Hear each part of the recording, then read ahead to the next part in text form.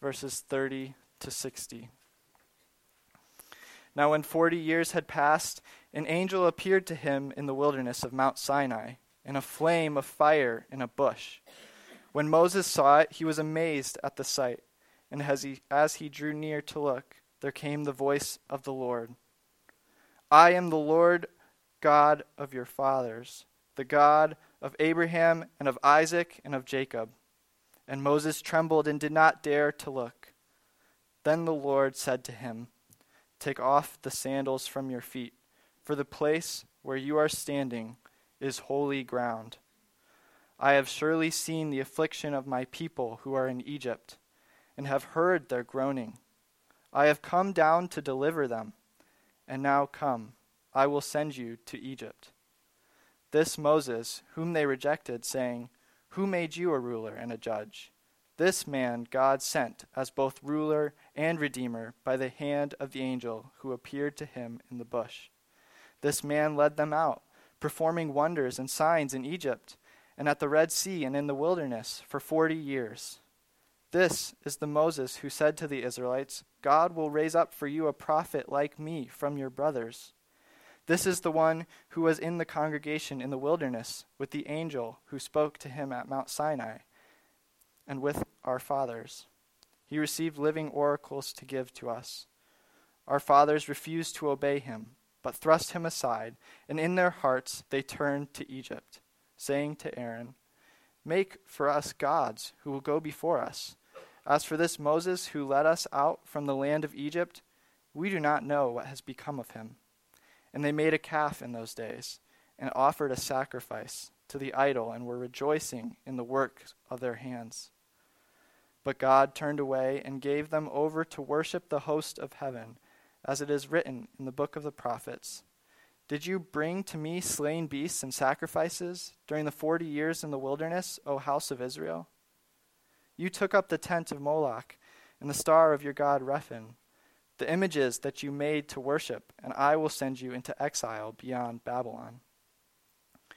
Our fathers had the tent of witness in the wilderness, just as he who spoke to Moses directed him to make it, according to the pattern that he had seen. Our fathers in turn brought it in with Joshua when they dispossessed the nations that God drove out before our fathers. So it was until the days of David, who found favor in the sight of God and asked to find a dwelling place for the God of Jacob. But it was Solomon who built a house for him.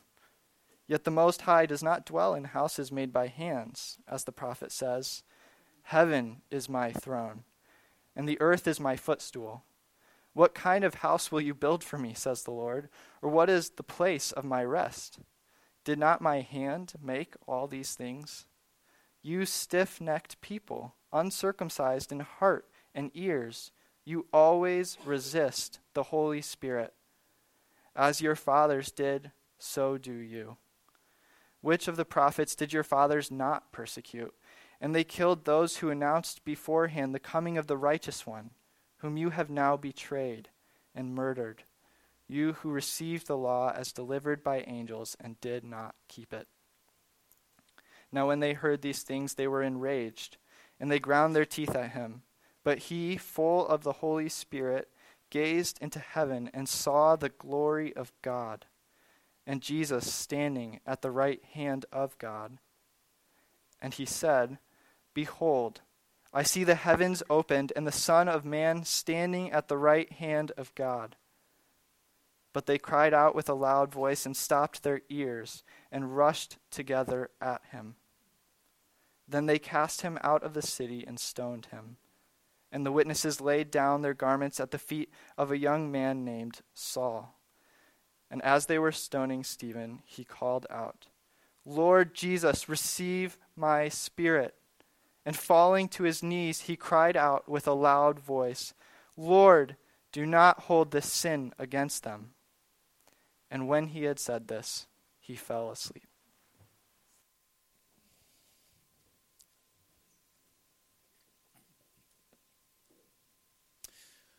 Let's pray together.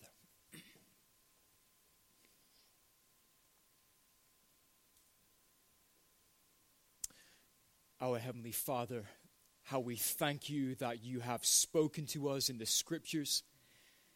And we pray that you would give to us today ears to hear. We thank you, Lord, that for those of us who know and love the Lord Jesus Christ, we have new hearts. And we pray that as your voice thunders to us today from the scriptures, our hearts would receive the implanted word and that our lives would respond with praise and worship. Oh, Lord, help us, we ask, in Jesus' name. Amen. Amen. In 1948, Jim Elliot penned these words in his diary, quote, "I seek not a long life, but a full one, like you, Lord Jesus." 2 years later, at 23, he wrote, "I must not think it strange if God takes in youth those whom I would have kept on earth till they were older. God is peopling eternity, and I must not restrict him to old men and women." 2 years after that, at age 25, he said goodbye to his parents, and he embarked on an 18-day journey to Ecuador to reach the Auca tribe for Jesus. A week after arriving, he and the other 4 missionaries that he'd journeyed with saw 2 women coming out of the jungle. They weren't coming peaceably. A terrifying cry came from behind them, and upon turning around, they saw a group of male warriors with spears lifted. They ran the missionaries through, and the missionaries entered into the joy of their master. Here's the reality. The more you seek to live for Jesus Christ, the closer you will get to the front lines of his battle.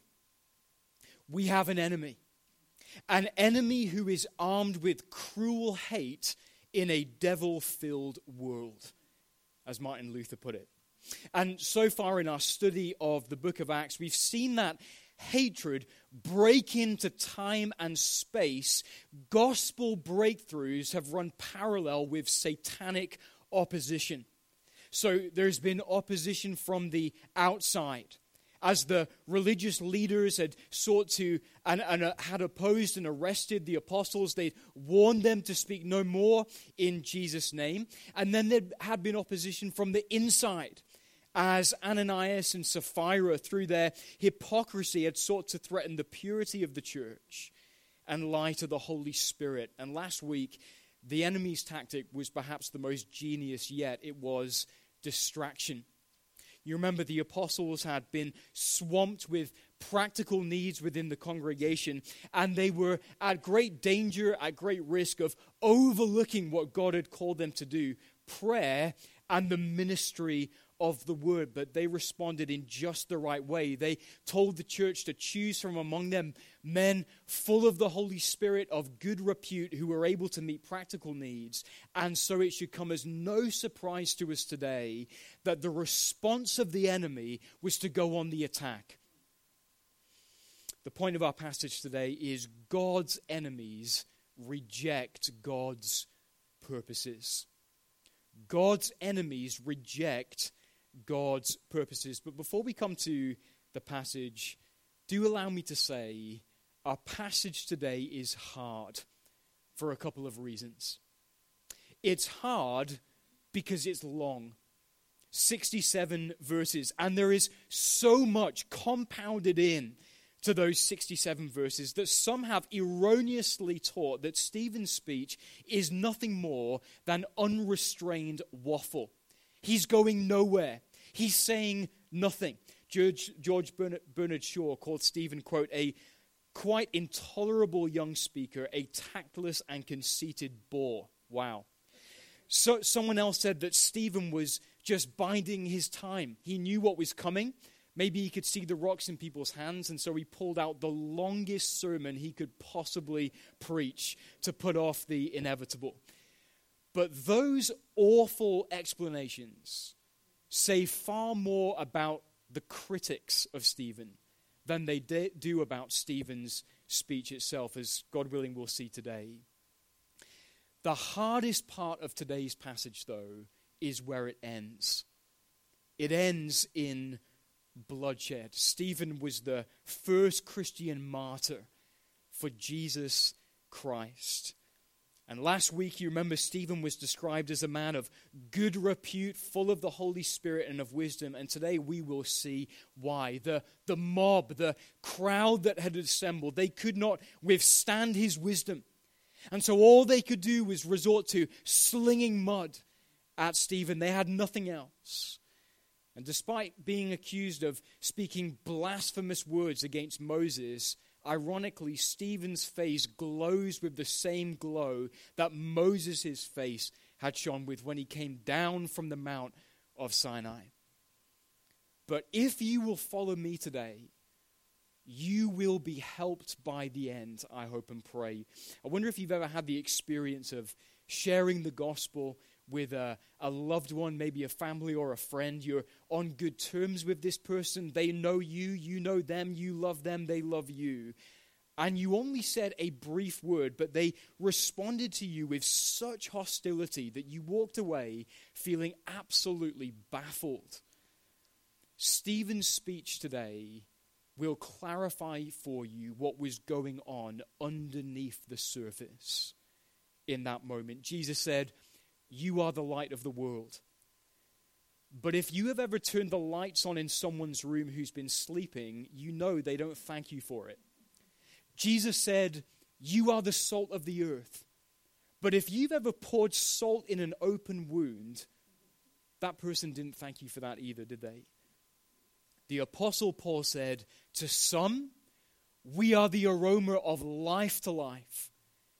And to others, we are the aroma of death unto death." And so don't be discouraged in those moments when you're rejected for the gospel. Instead, be informed as to what's really going on under the surface.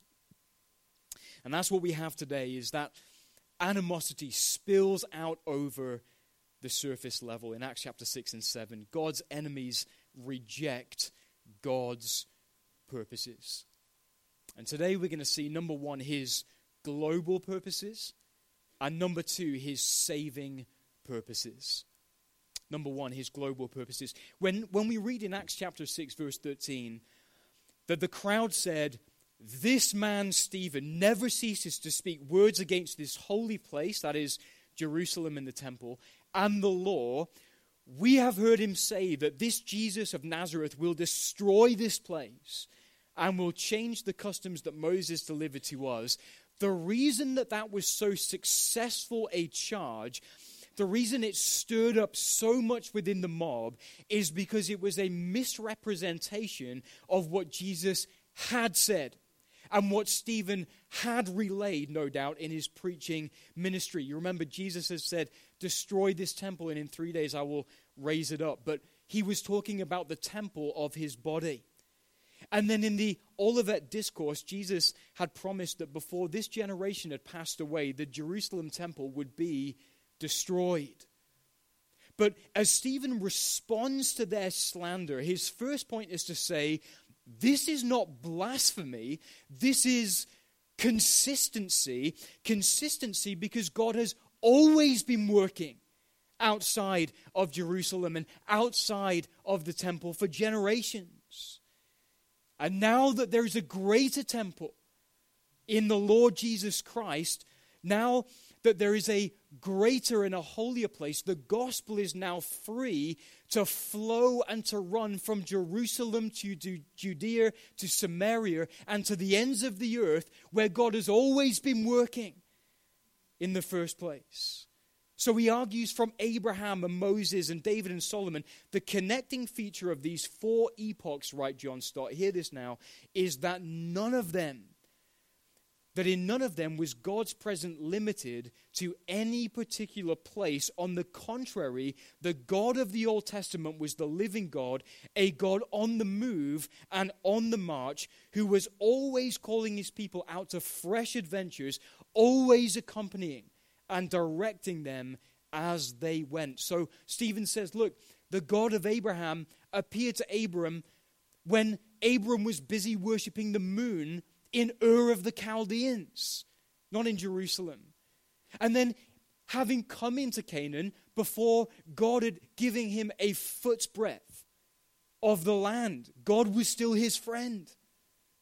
And even though for the first 40 years of Moses' life, he was in Pharaoh's court in Egypt, not in Canaan, God was giving his people salvation by his hand.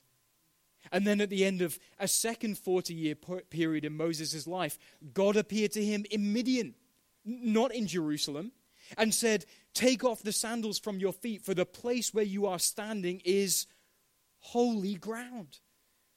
There was holy ground outside of the Holy Land. Wherever God is holy, wrote one commentator. And then during the next 40-year period in Moses' life, God delivered the law at Mount Sinai, not in the Jerusalem temple. God was working before we Jews were in Jerusalem, says Stephen. God was working before the temple had existed. And even when the temple was inaugurated, what is the temple given God is an infinite God, and even the highest heaven cannot contain him? And now the fullness of deity dwelt bodily in Christ. All nations are now white for his harvest. It's not about one nation, it's about us reaching all nations. It's not about one place, it's about reaching all places. It's not that the gospel is glorious enough for one city, but is so glorious it is for all cities of the world. And to that we all want to say a loud amen. Why then didn't Stephen's persecutors? Because if what Stephen was saying was true, they were no longer as central as they wanted to be. Stephen's bottom line was, God doesn't need us. God doesn't need our ethnicity. God doesn't need our territory. God doesn't even need our temple, the place in which he had put his name. And so the people were outraged because the eyes of the world were no longer on them. Their eyes were to be now on the nations of the world. And friends, if we don't believe that this could be us, it probably will be us. Some of you were thinking as Matthew was delivering the children's talk, hey, it's not candy, it's sweets. The Bible says so. We are all prone to believe that God is British. Friends, it's not about us. Do you know, a friend of mine was teaching a Greek class in his church. And one of the people in his class said to him, the teacher, hey, why is it that people want to read the Bible in Greek anyway? And he said, well, what do you mean? And this person said, well, you know, like in sermons, right? Like pastors will say, now the Greek here says, why do they even care about that? And he said, well, because Greek is the language that God chose to have most of the New Testament written in. And this student said, what? And he said, yeah, like what language did you think it was written in? And this student said, well, English. Well, obviously. Now, I know that person. And I know that person isn't stupid. That person isn't slow in the head. The assumption was, we are neutral. The assumption was, everyone else needs to join us because we are at the center of what the kingdom's all about. But Stephen's first point was, God has never been restricted to one place. He is a global God, not a local God. And now that all has been fulfilled in Jesus, it is time for a return to normality. I mentioned a few weeks ago that I'm a Bob Dylan fan. And maybe the song that speaks to me most in Bob Dylan's catalog is the song With God on Our Side. And you would expect any Christian to like singing along to a song like that. But the reality is that song is a scathing rebuke of all of the movements in history that have slapped the name of God onto their cause to justify whatever it is that they're doing. Political, societal cause. And that was Stephen's persecutors. And every generation has the potential for that to be them. Friends, it is not about us. It's not about our church. It's about God's kingdom. It's not about our ministry. It's about God's work. It's not about our church building. It's about the church of the Lord Jesus Christ throughout the nations. And that is what it has always been about. And that is what it will always be about. So that even if the West's legacy of producing towering theologians all comes to an end, in view of where our culture seems to be going, and all of the theological giants of the future are Iranian or Chinese or South Korean, then so be it. Because God is not British. God is not Western. God is a global God. And the church of the Lord Jesus Christ is not Western, but is global. What Stephen's persecuted needed to see, though, was that there is more joy in being about God's global purposes than there is in God being about our purposes for our glory. The reality is, friends, our names and our causes and even our church will one day be forgotten about. But the kingdom of Christ will last forever. Why wouldn't you want to be a part of that? Why wouldn't you want to be a part of a kingdom infinitely bigger than yourself, infinitely bigger than your ministry, infinitely bigger than our church? A kingdom that is as permanent as God himself, no matter where you are located on planet Earth and in the map. God's enemies reject God's purposes. Number one, God's global purposes, but secondly, God's saving purposes. Not only are you, says Stephen, those who reject God's purposes for the nations, but you are those who reject God's purposes for yourself and of God's for your own salvation. Our fathers rejected Moses, whom God used to bring about a temporal salvation, and you are those who reject Christ, who God sent to bring an eternal redemption. And God's chosen leaders all throughout redemptive history have been identified and marked by rejection, not through acceptance. It was true for Joseph, says Stephen, and his brothers. It was true for Moses. It was true for the prophets. It was true for the Lord Jesus Christ, whom you have betrayed and murdered, the holy and righteous one. Such that as Stephen, full of the Holy Spirit, gazed into heaven and saw the glory of God and Jesus standing at the right hand of God and said, "Behold, I see the heavens opened and the Son of Man standing at the right hand of God," they could not see Christ. And even as Stephen prayed, just as Jesus had prayed from the cross, giving up his spirit, praying for the forgiveness of his persecutors, they did not, they could not, and they would not see Christ because they had rejected him. Friends, what we have here is sin under the microscope. This is what sin really is. If you were to leave this place right now and start interacting with people on the street and you ask them the question, what is sin? If they had any concept, if they had any category of sin at all, it would all boil down to actions or deeds. They would say, well, sin is, committing adultery. Sin is murder. Sin is theft or stealing or lying. And those things are sins, but the reason that they're sins is because they are the fruit of a root that has rejected God. Why would we do that? Because if God is God, we are not. If salvation is of the Lord, all boasting is taken clean out of my hands. And all that's left is gratitude and praise, not pride and arrogance. Left to ourselves, friends, we would much rather thrust God aside and his saving purposes in Jesus to establish a righteousness of our own. Here in Acts chapter 6 and 7, it was a religious righteousness. Today, in our context, it is a secular righteousness. It is justification by recycling. It is justification by green and keeping the earth and the planet a sustainable, safe place.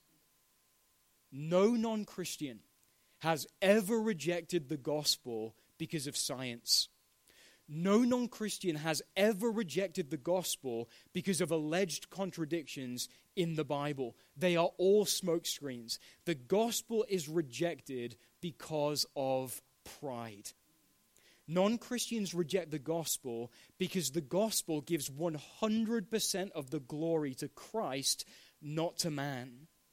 And that was why Stephen was rejected, as he preached about all of God's people rejecting the saving purposes of God for themselves.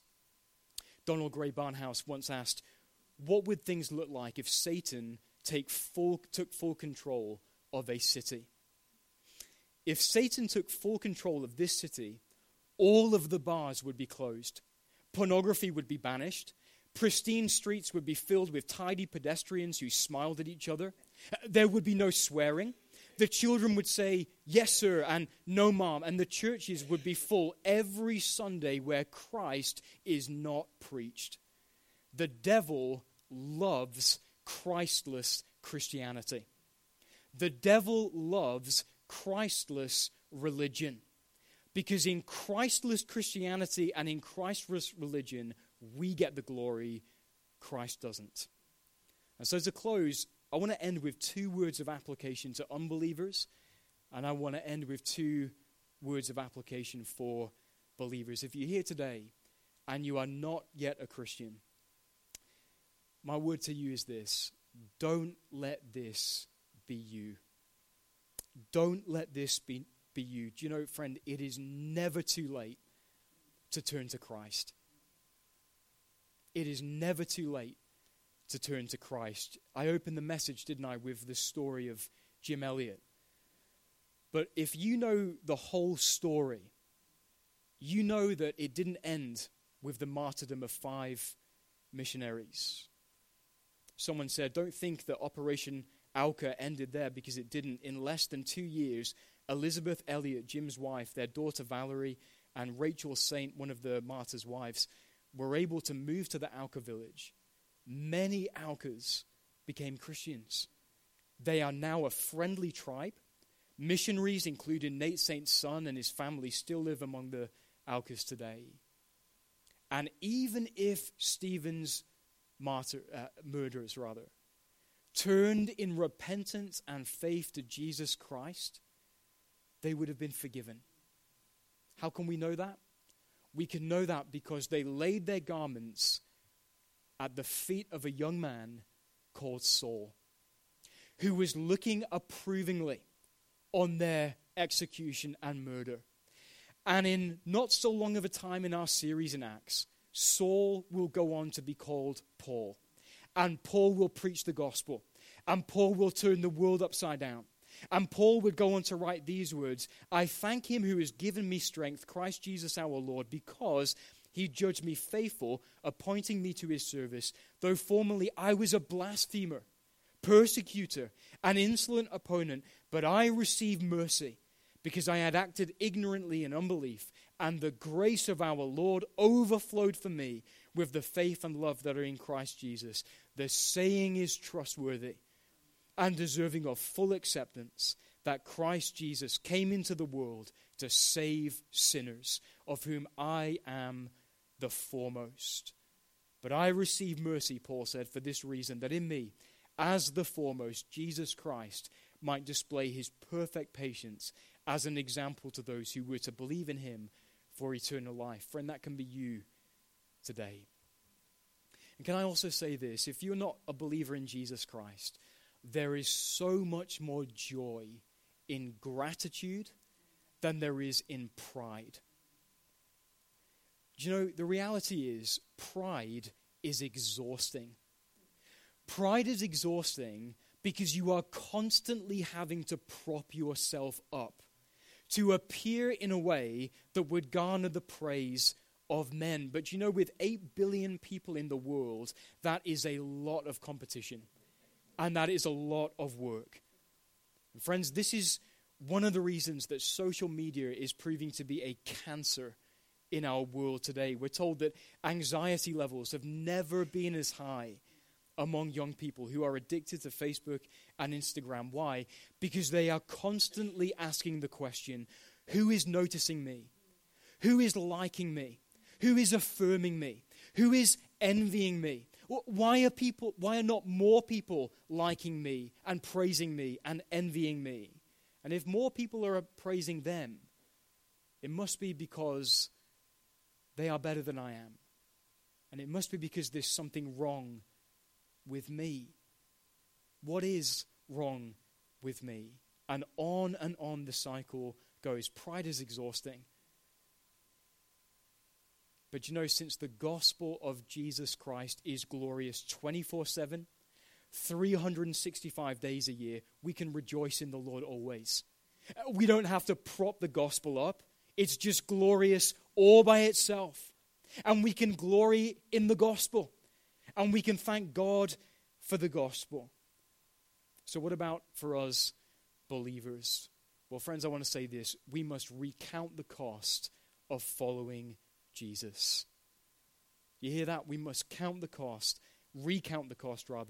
of following Jesus. If we claim to belong to the same faith of the line of godly men that Stephen referred to in Acts chapter 6 and 7, all of whom were despised and rejected, and yet we are not being despised and rejected, we need to ask the question, why? Why? I don't know who said this originally, but somebody once said the problem with preachers these days is that nobody wants to kill them anymore. Jesus said, "Blessed are you when others revile you and persecute you and utter all kinds of evil against you falsely on my account. Rejoice and be glad, for your reward is great in heaven, for so they persecuted the prophets who were before you." When was the last time we were reviled and persecuted and lied about for our faith in Jesus? Is that happening in our life? Do you know, Jesus also said this, "Woe to you when all men speak well of you, and woe to the preachers for whom all speak well." That was nothing like Moses. That was nothing like Jeremiah. That was nothing like Isaiah and Jesus and Stephen. And Acts chapter 6 and 7 calls us to recount the cost of following the one who shed his blood for our salvation and for the gospel message that we preach. But Acts chapter 6 and 7 encourage us with this. Following Jesus on the Calvary Road will place us in the best of company. Friends, did you notice how the Bible says in many places that when Jesus rose from the dead and ascended into heaven, he did what? He sat down at God's right hand. But Jesus is not sitting here. Jesus isn't sitting in Acts chapter 7. Instead, he is standing.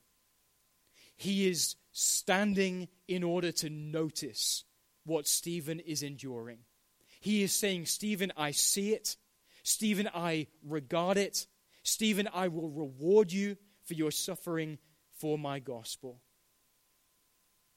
And may that spur us on to love and good deeds no matter the cost, in the knowledge that Jesus stands when we suffer and journeys with us on the Calvary Road. He is no fool who gives what he cannot keep in order to gain what he cannot lose. And even though I walk through the valley of the shadow of death, we need fear no evil, for you are with me. Your rod and your staff, they comfort me. You prepare a table before me in the presence of my enemies. You anoint my head with oil. My cup overflows. Surely goodness and mercy shall follow me all the days of my life, and I shall dwell in the house of the Lord forever. Amen. Amen. I actually want us to close with the hymn that Jim Elliot and his 4 co-missionary